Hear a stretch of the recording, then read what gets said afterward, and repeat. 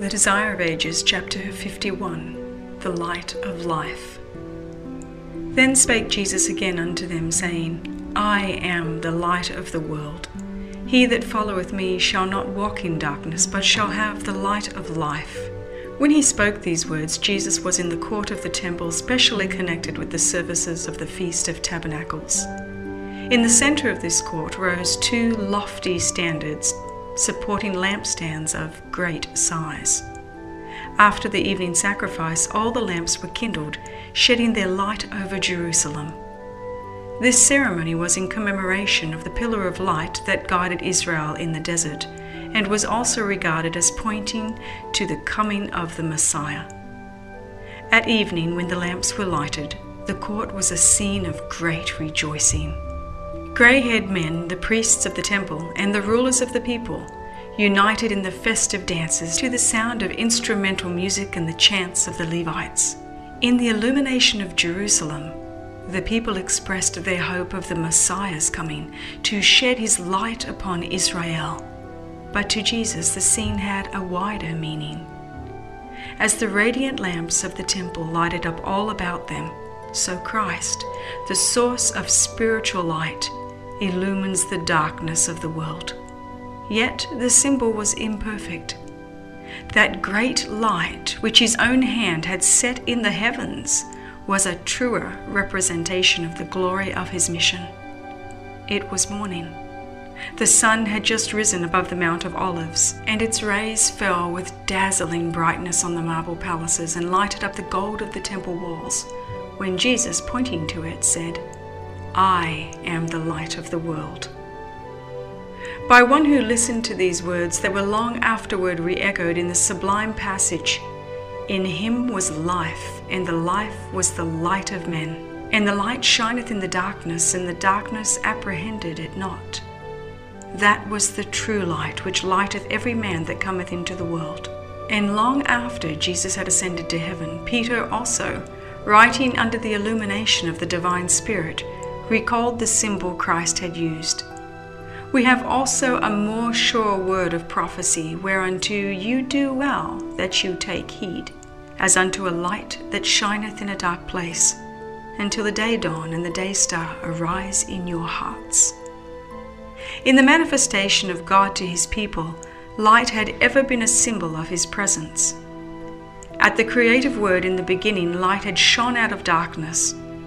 Light had been enshrouded in the pillar of cloud by day and the pillar of fire by night, leading the vast armies of Israel. Light blazed with awful grandeur about the Lord on Mount Sinai. Light rested over the mercy seat in the temple. Light filled the temple of Solomon at its dedication. Light shone on the hills of Bethlehem when the angels brought the message of redemption to the watching shepherds. God is light, and in the words, I am the light of the world, Christ declared his oneness with God and his relation to the whole human family.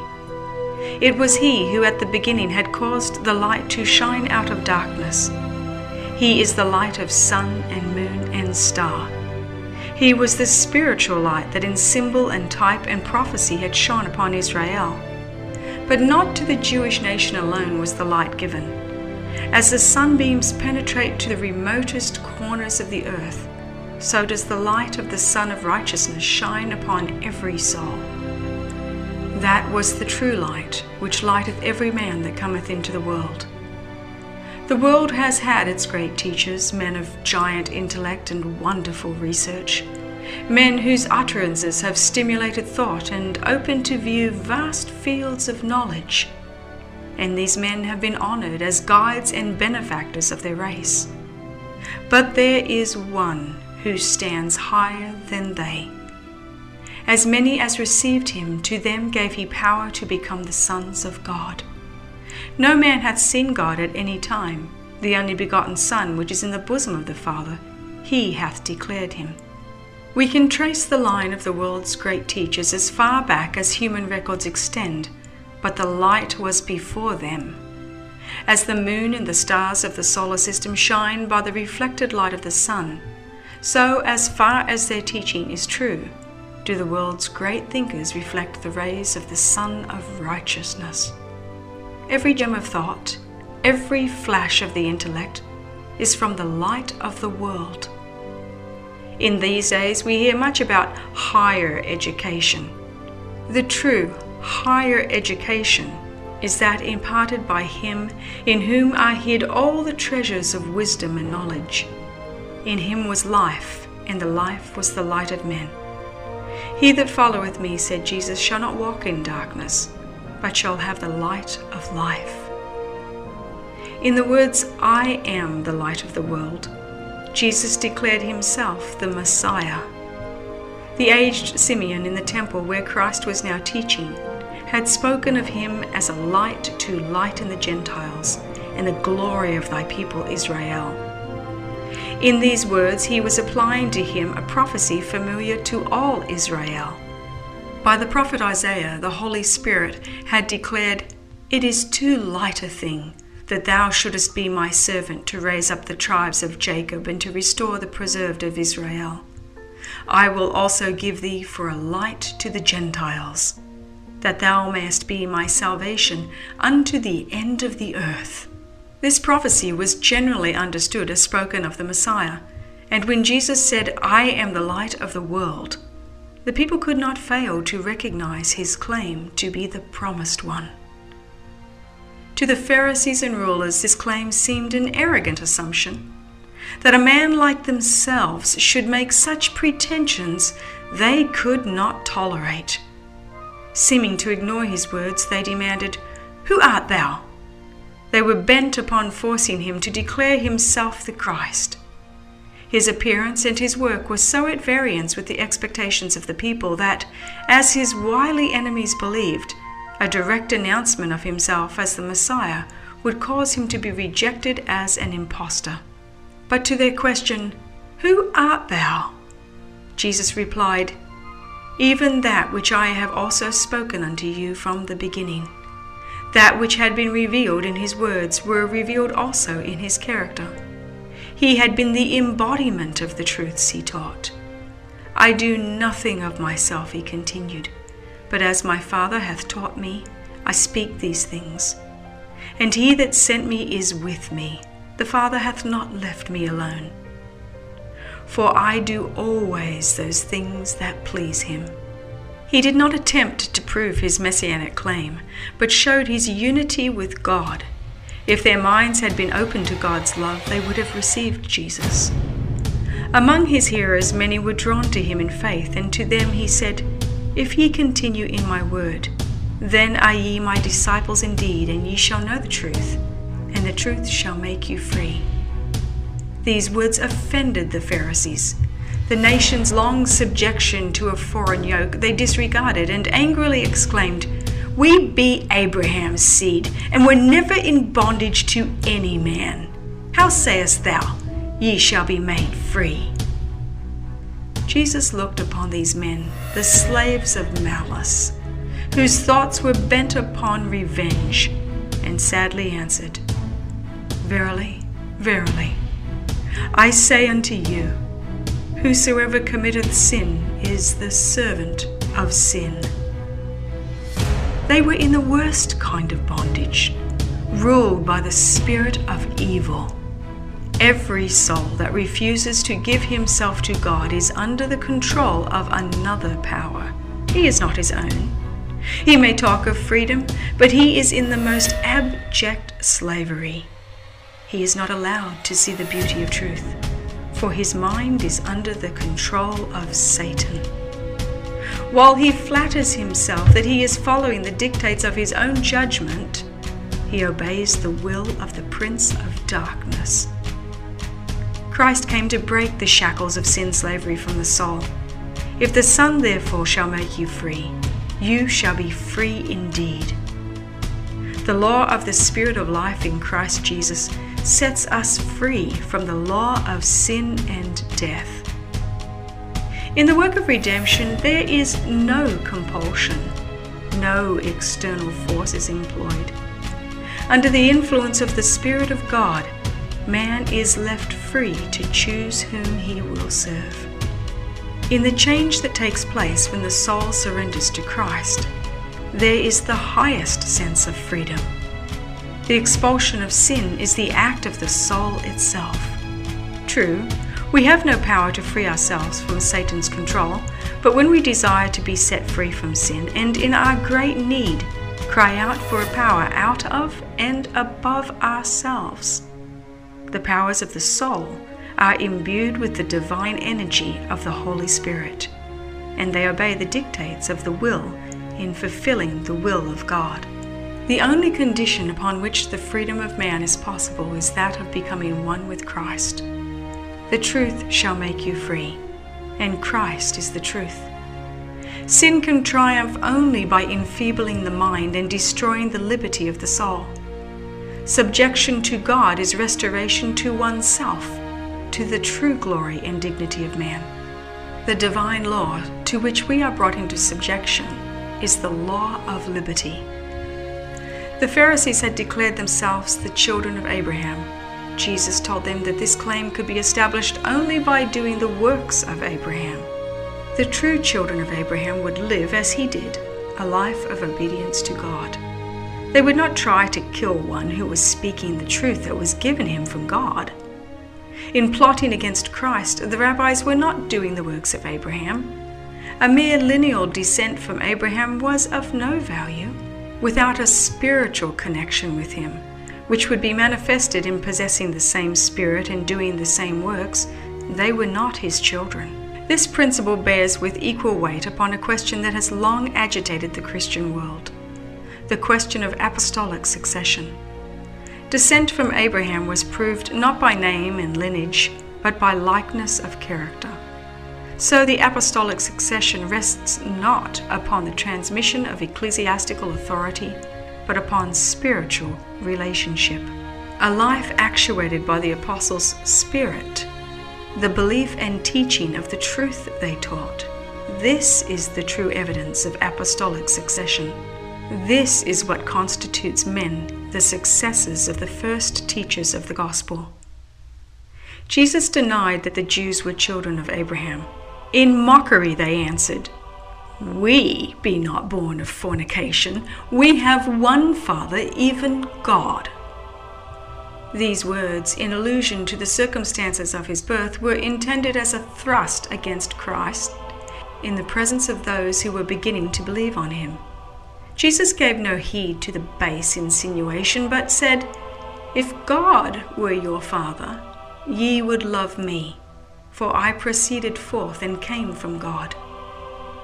Their works testified of their relationship to him who was a liar and a murderer.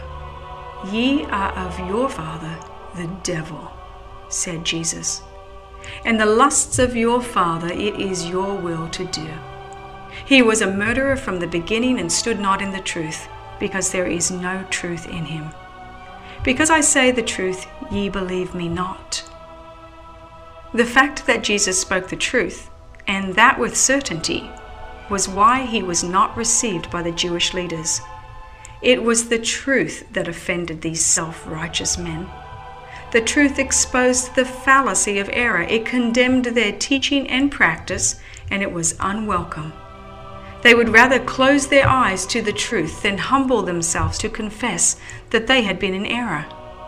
They did not love the truth. They did not desire it, even though it was truth. "Which of you convicteth me of sin? And if I say the truth, why do ye not believe me?" Day by day for 3 years his enemies had been following Christ, trying to find some stain in his character.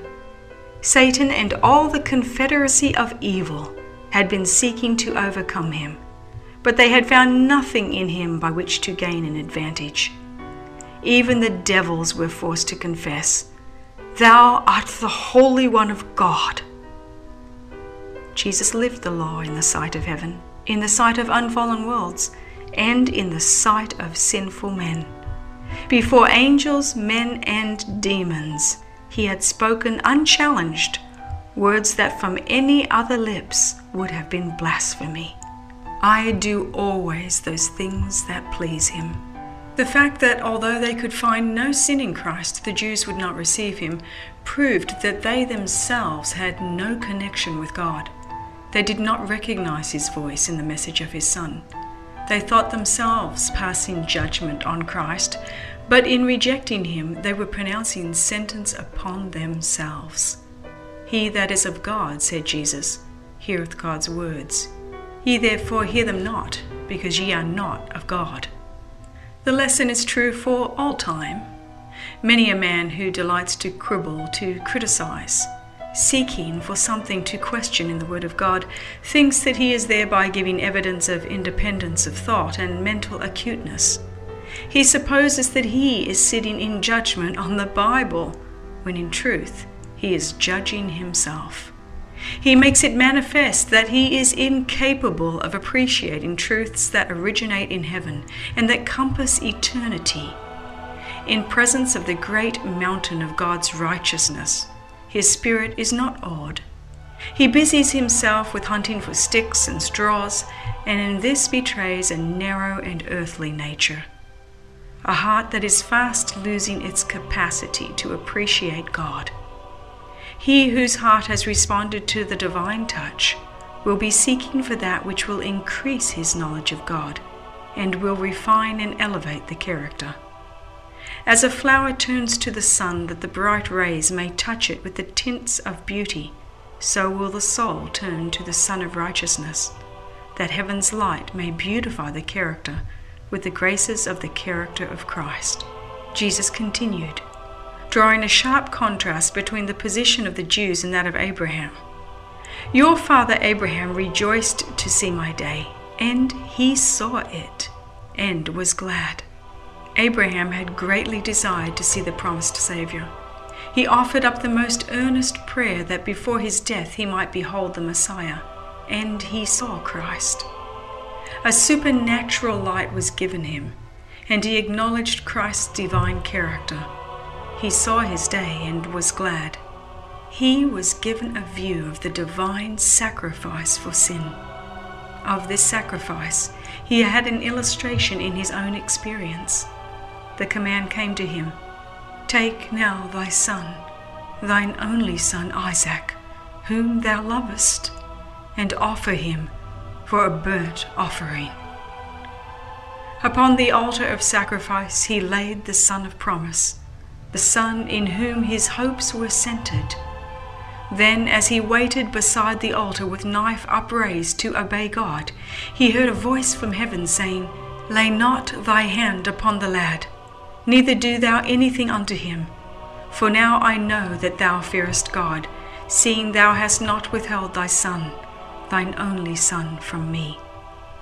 This terrible ordeal was imposed upon Abraham, that he might see the day of Christ and realize the great love of God for the world, so great that to raise it from its degradation, he gave his only begotten Son to a most shameful death. Abraham learned of God the greatest lesson ever given to mortal. His prayer that he might see Christ before he should die was answered. He saw Christ. He saw all that mortal can see and live. By making an entire surrender, he was able to understand the vision of Christ, which had been given him. He was shown that in giving his only begotten Son to save sinners from eternal ruin, God was making a greater and more wonderful sacrifice than ever man could make. Abraham's experience answered the question, Wherewith shall I come before the Lord and bow myself before the high God? Shall I come before him with burnt offerings, with calves of a year old? Will the Lord be pleased with thousands of rams, or with 10,000s of rivers of oil? Shall I give my firstborn for my transgression, the fruit of my body for the sin of my soul? In the words of Abraham, My son, God will provide himself a lamb for a burnt offering. And in God's provision of a sacrifice instead of Isaac, it was declared that no man could make expiation for himself. The pagan system of sacrifice was wholly unacceptable to God. No father was to offer up his son or his daughter for a sin offering. the Son of God alone can bear the guilt of the world. Through his own suffering, Abraham was enabled to behold the Saviour's mission of sacrifice. But Israel would not understand that which was so unwelcome to their proud hearts. Christ's words concerning Abraham conveyed to his hearers no deep significance. The Pharisees saw in them only fresh ground for cavilling. They resorted with a sneer, as if they would prove Jesus to be a madman. "Thou art not yet 50 years old, and hast thou seen Abraham?" With solemn dignity Jesus answered, "Verily, verily, I say unto you, before Abraham was, I am." Silence fell upon the vast assembly. The name of God, given to Moses to express the idea of the eternal presence, had been claimed as his own by this Galilean rabbi. He had announced himself to be the self-existent one, he who had been promised to Israel, whose goings forth have been from old, from the days of eternity. Again the priests and rabbis cried out against Jesus as a blasphemer. His claim to be one with God had before stirred them to take his life, and a few months later had plainly declared, "For a good work we stone thee not, but for blasphemy, and because that thou, being a man, makest thyself God." Because he was, and avowed himself to be, the Son of God, they were bent on destroying him. Now many of the people, siding with the priests and rabbis, took up stones to cast at him. But Jesus hid himself and went out of the temple, going through the midst of them, and so passed by. The light was shining in darkness, but the darkness apprehended it not. As Jesus passed by, he saw a man which was blind from his birth, and his disciples asked him, saying, "Master, who did sin, this man or his parents, that he was born blind?" Jesus answered, "Neither hath this man sinned nor his parents, but that the works of God should be manifest in him." When he had thus spoken, he spat on the ground and made clay of the spittle, and he anointed the eyes of the blind man with the clay, and said unto him, "Go, wash in the pool of Siloam," which is by interpretation sent. He went his way therefore, and washed, and came seeing. It was generally believed by the Jews that sin is punished in this life. Every affliction was regarded as the penalty of some wrongdoing, either of the sufferer himself or of his parents. It is true that all suffering results from the transgression of God's law, but this truth had become perverted. Satan, the author of sin and all its results, had led men to look upon disease and death as proceeding from God, as punishment arbitrarily inflicted on account of sin. Hence, one upon whom some great affliction or calamity had fallen had the additional burden of being regarded as a great sinner. Thus the way was prepared for the Jews to reject Jesus. He who hath borne our griefs and carried our sorrows was looked upon by the Jews as stricken, smitten of God, and afflicted, and they hid their faces from him. God had given a lesson designed to prevent this. The history of Job had shown that suffering is inflicted by Satan and is overruled by God for purposes of mercy. But Israel did not understand the lesson. The same error for which God had reproved the friends of Job was repeated by the Jews in their rejection of Christ. The belief of the Jews in regard to the relation of sin and suffering was held by Christ's disciples. While Jesus corrected their error, he did not explain the cause of the man's affliction, but told them what would be the result. Because of it, the works of God would be made manifest. "As long as I am in the world," he said, "I am the light of the world." Then, having anointed the eyes of the blind man, he sent him to wash in the pool of Siloam, and the man's sight was restored. Thus Jesus answered the question of the disciples in a practical way, as he usually answered questions put to him from curiosity.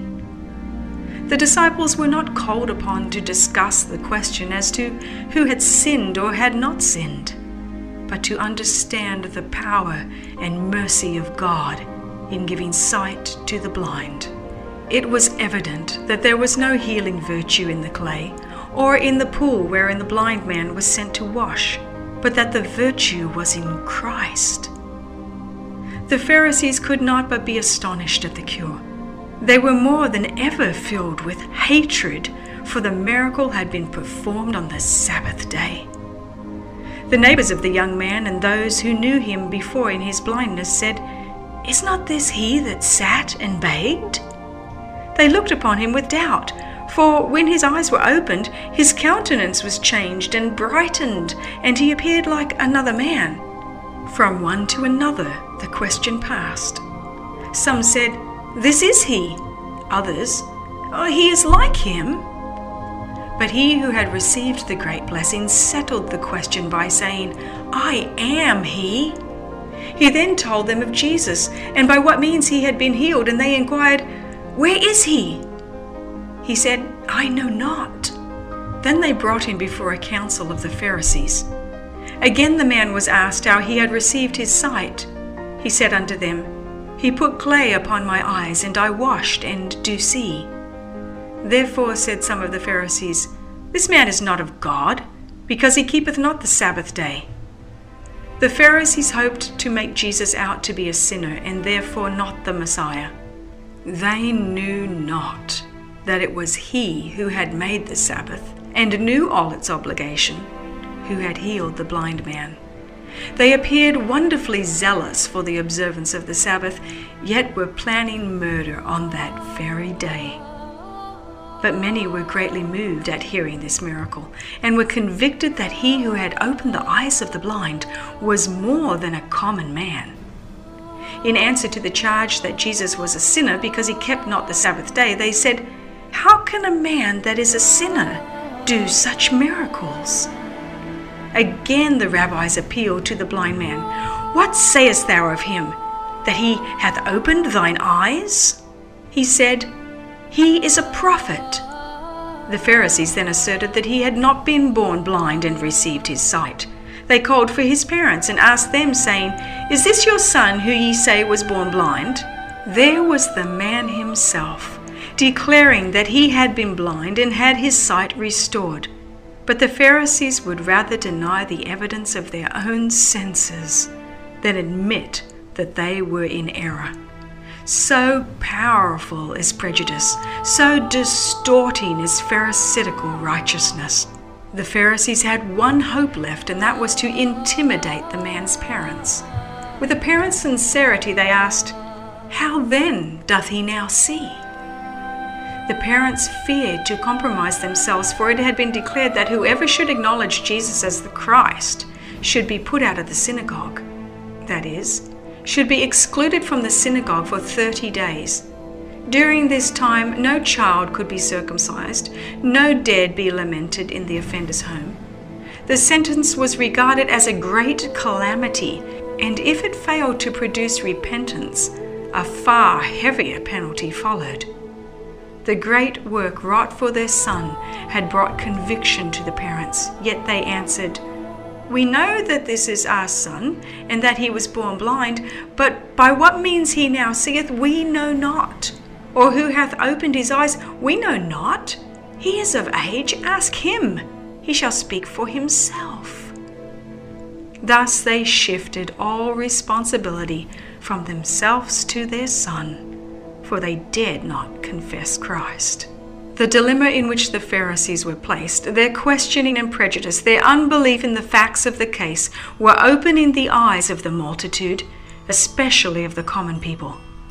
Jesus had frequently wrought his miracles in the open street, and his work was always of a character to relieve suffering. The question in many minds was, would God do such mighty works through an impostor, as the Pharisees insisted that Jesus was? The controversy was becoming very earnest on both sides. The Pharisees saw that they were giving publicity to the work done by Jesus. They could not deny the miracle. The blind man was filled with joy and gratitude. He beheld the wondrous things of nature and was filled with delight at the beauty of earth and sky. He freely related his experience, and again they tried to silence him, saying, "Give God the praise. We know that this man is a sinner." That is, do not say again that this man gave you sight. It is God who has done this. The blind man answered, "Whether he be a sinner or no, I know not. One thing I know, that whereas I was blind, now I see." Then they questioned again, "What did he to thee? How opened he thine eyes?" With many words they tried to confuse him, so that he might think himself deluded.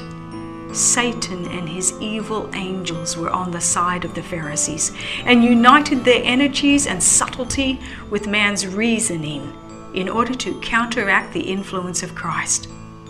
They blunted the convictions that were deepening in many minds. Angels of God were also on the ground to strengthen the man who had his sight restored. The Pharisees did not realize that they had to deal with any other than the uneducated man who had been born blind. They knew not him with whom they were in controversy. Divine light shone into the chambers of the blind man's soul. As these hypocrites tried to make him disbelieve, God helped him to show by the vigor and pointedness of his replies that he was not to be ensnared. He answered, "I have told you already, and ye did not hear. Wherefore would ye hear it again? Will ye also be his disciples?" Then they reviled him and said, "Thou art his disciple, but we are Moses' disciples. We know that God spoke unto Moses. As for this fellow, we know not from whence he is." The Lord Jesus knew the ordeal through which the man was passing, and he gave him grace and utterance, so that he became a witness for Christ. He answered the Pharisees in words that were a cutting rebuke to his questioners.